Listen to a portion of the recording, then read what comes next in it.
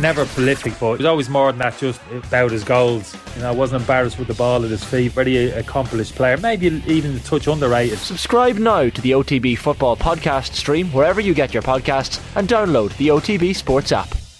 OTB AM with Gillette Labs. Get the ultimate shave or your money back. Neon Night Edition available now. We're turning our attention to hurling, and whatever about there being no jeopardy in the football this weekend, there is tons and tons of jeopardy for particularly the Munster Hurling Championship. I'm delighted to say Seamus Hickey is with us to talk to us about this. Seamus, we did not expect to be in this situation where there are a sequence of events which aren't that ridiculous this weekend, which could see Limerick crashing out of the championship. We did not see this forthcoming at all. I saw it coming insofar as it was going to be an exceptionally competitive Munster Championship, and I saw that Clare were second on the list for Limerick, and that could go either way. So I would have seen a potential scenario. I don't think it's definitely possible. I don't know if it's going to be likely that Limerick are going to be out of the championship by the end of the weekend, but the reason they're there is because Hip are playing really well.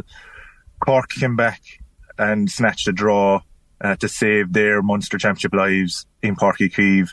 Clare, gave a huge performance against Limerick and then met a really, really disappointing Waterford side. So outside of Waterford, I would say the four teams in Munster are playing, they're playing for their lives. And that's championship. That's brilliant for me. Like, that goes back to the times when you had no safety blanket. You were playing a Munster semi-final for the chance to stay alive. And you're going for it. There's nothing to hold back for. And to me, that's perfect. I love the round robin because we get great matches and we get them more regularly. But the stakes this weekend remind me of what I feel championship's about. Yeah, it's a bit mad in that the football championship has been designed so that all the good teams get through, and the Munster Hurling Championship has been designed so at least one good team every year gets kicked out by, basically the end of May. It kind of feels like maybe some people learned some lessons from the Munster Hurling when they were drawing up the football, but I don't know. It's a bit harsh on one of those four good teams you've been talking about. Yeah, but realistically then when you're talking about the Leinster Championship and Munster Championship combined, you've 11 total teams in the race for Liam McCarthy. And then you bring in the Joe McDonagh champions, and that's 12. So we're dealing with the disadvantage of just not having enough top-tier hurling counties, I would say, for competitiveness across the board. You'd rechange this championship structure if you had 16, 18 competitive teams. Even if they had like football, where you've got maybe 12 really high-end teams, in the top, Division 1, Division 2 in the National League, would say. But that's the reality we're dealing with in hurling, is that we have a traditionally, competitive and dog-eat-dog Munster Championship, and then with Galway grafted into the Leinster Championship, it becomes far more interesting. For me, the Dublin-Wexford game became incredibly meaningful, particularly in the last 5-10 minutes when Wexford were hunting for that score to stay alive, and Dublin then saw it out. So to me, it's two good championship structures, and in Munster, the consequences are pretty stark.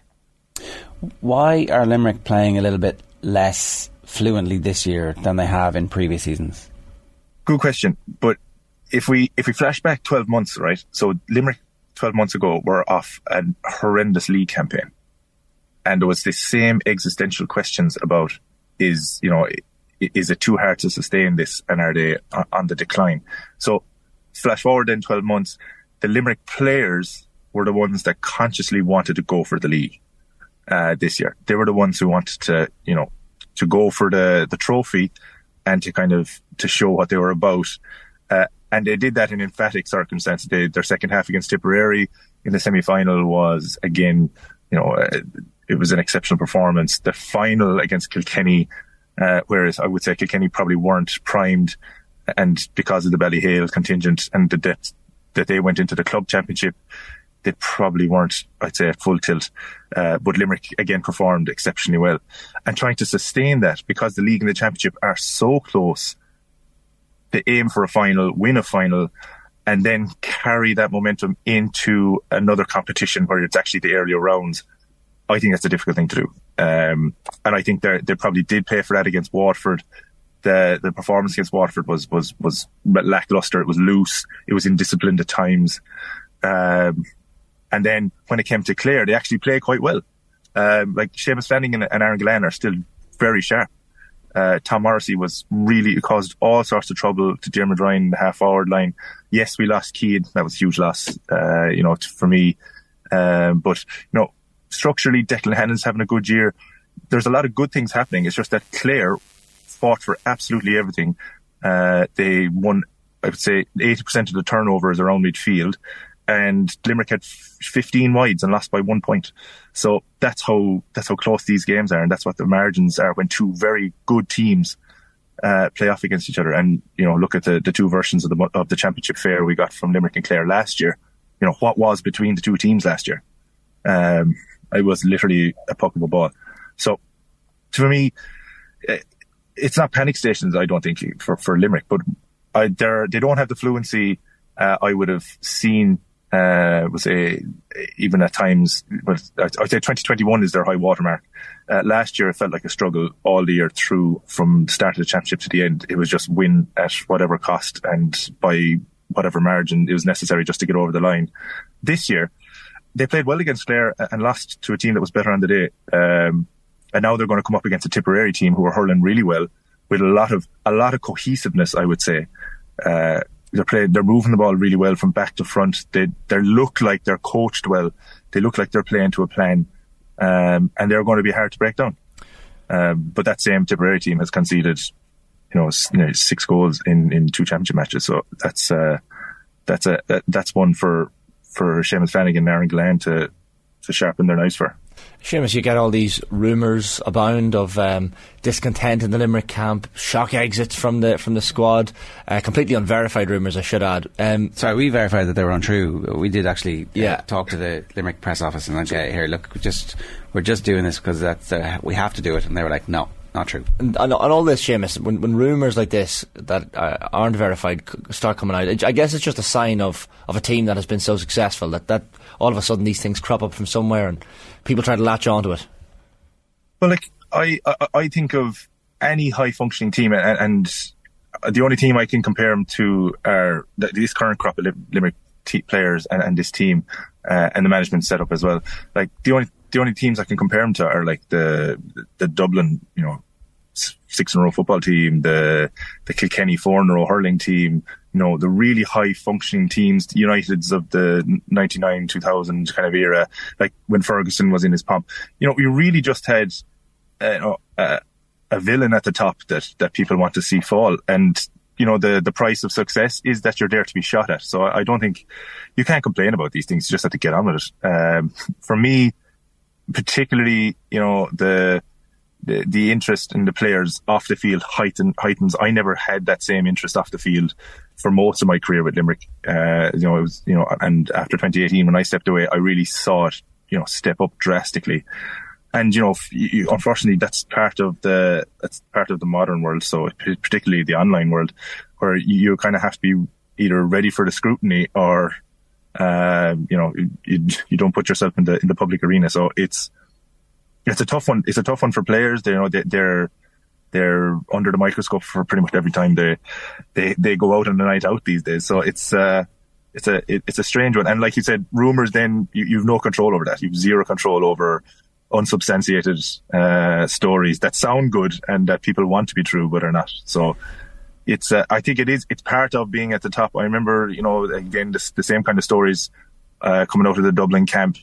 A lot of it centred around Diarmuid Connolly, a lot of it centred around the different personalities that people didn't understand but wanted to get at. The likes of, so Stephen Cluxton was a mysterious guy. People were basically trying to create stories that fit their view of him rather than actually understanding who the guy was. So, it sounds like that time.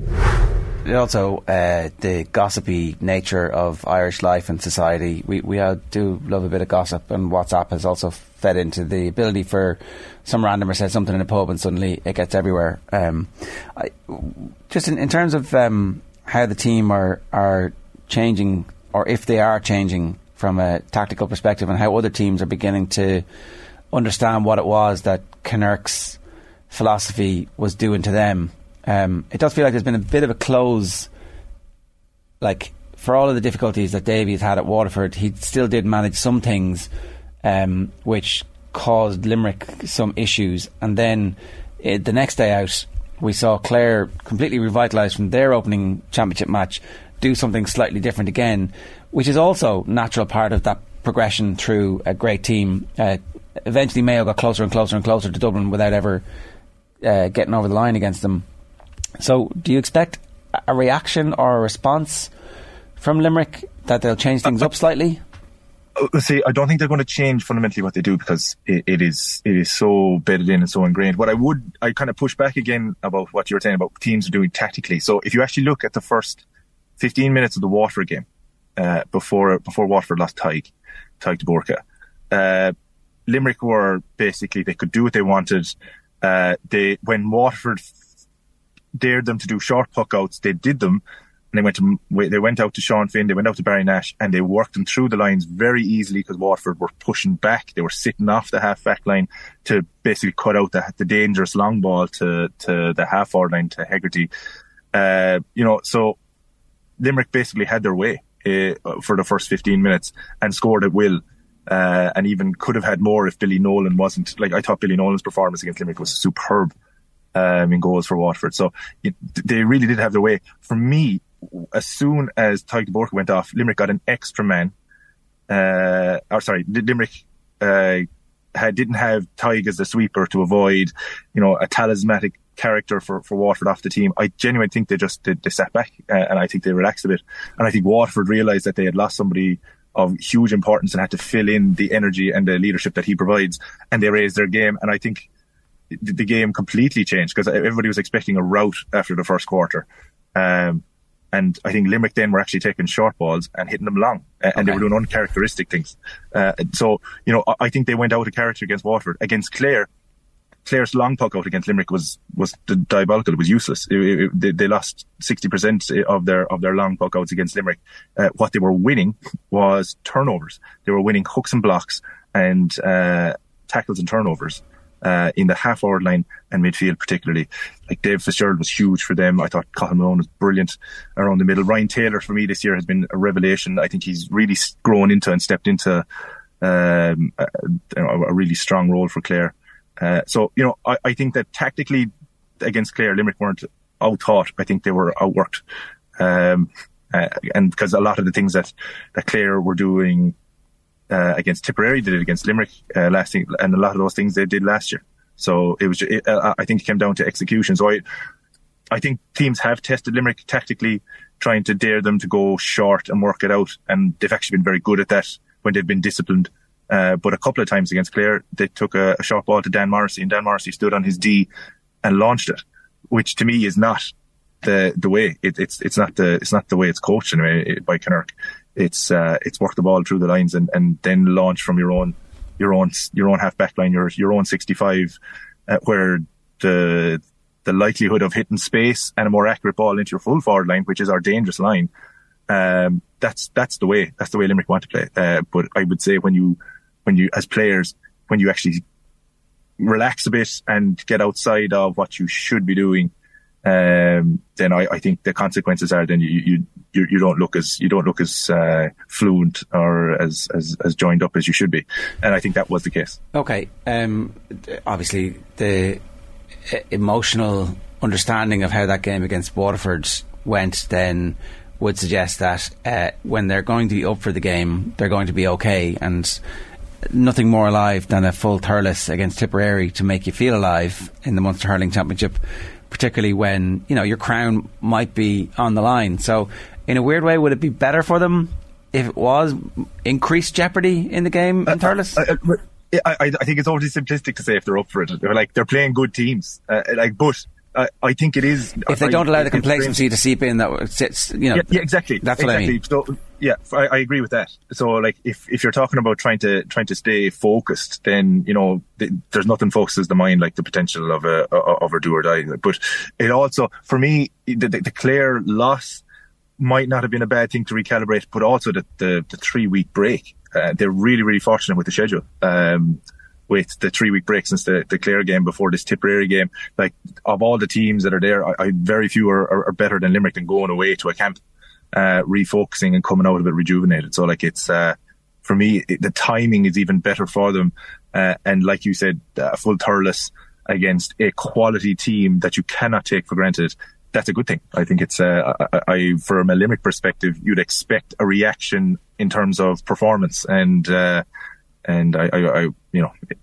would hope as a Limerick person that that's enough come Sunday. Could the Limerick bench prove fairly crucial, Seamus? Because you think back to the league game, and if memory serves me correctly, Tip stayed in the game for large swathes of it, but then Limerick kind of brought the troops off the bench, and slowly but surely they throttled Tipperary out of the game. And if you look at the lads who came off the bench against Clare the last day, Mike Casey, Hegarty, Mulcahy, Conor Boylan came on late as well. They have some serious strength and depth that could prove crucial at the weekend.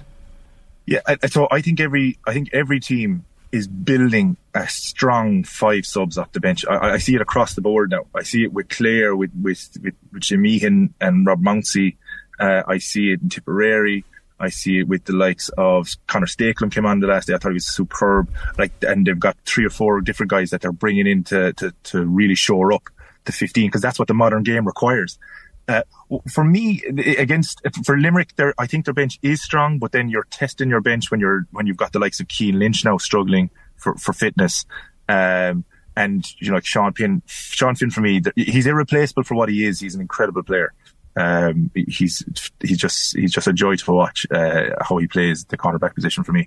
But the reality is then, like, you've got Mike Casey coming in, and he's a top tier fullback as well. So, we're fortunate that we have the depth, and Richie English is still there, and another all-star cornerback. He's still there to come on. So we do have depth, particularly in defence. Defence, we've got incredible depth. But then when it comes up the field, when you lose the likes of Keane, when you lose the likes of even Garrod being off the last day, for me, I've great faith in Cathal O'Neill, but it's slightly below the pace and the standard that's required yet. He can grow into that. He's a very young guy. But yeah, so that bench is going to be important. But for me, for Tipperary and the league was a kind of a repeat of what I've seen previous years, is they need to be able to close out games. I think that's as much mental as it is physical, and even in terms of executing skills.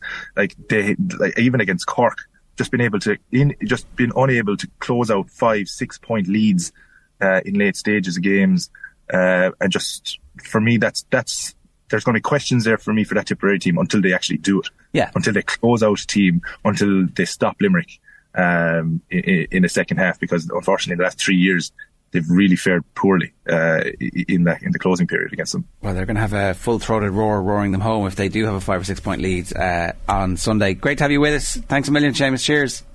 Cheers, guys. OTB AM with Gillette Labs. Get the ultimate shave or your money back. Neon Night Edition available now.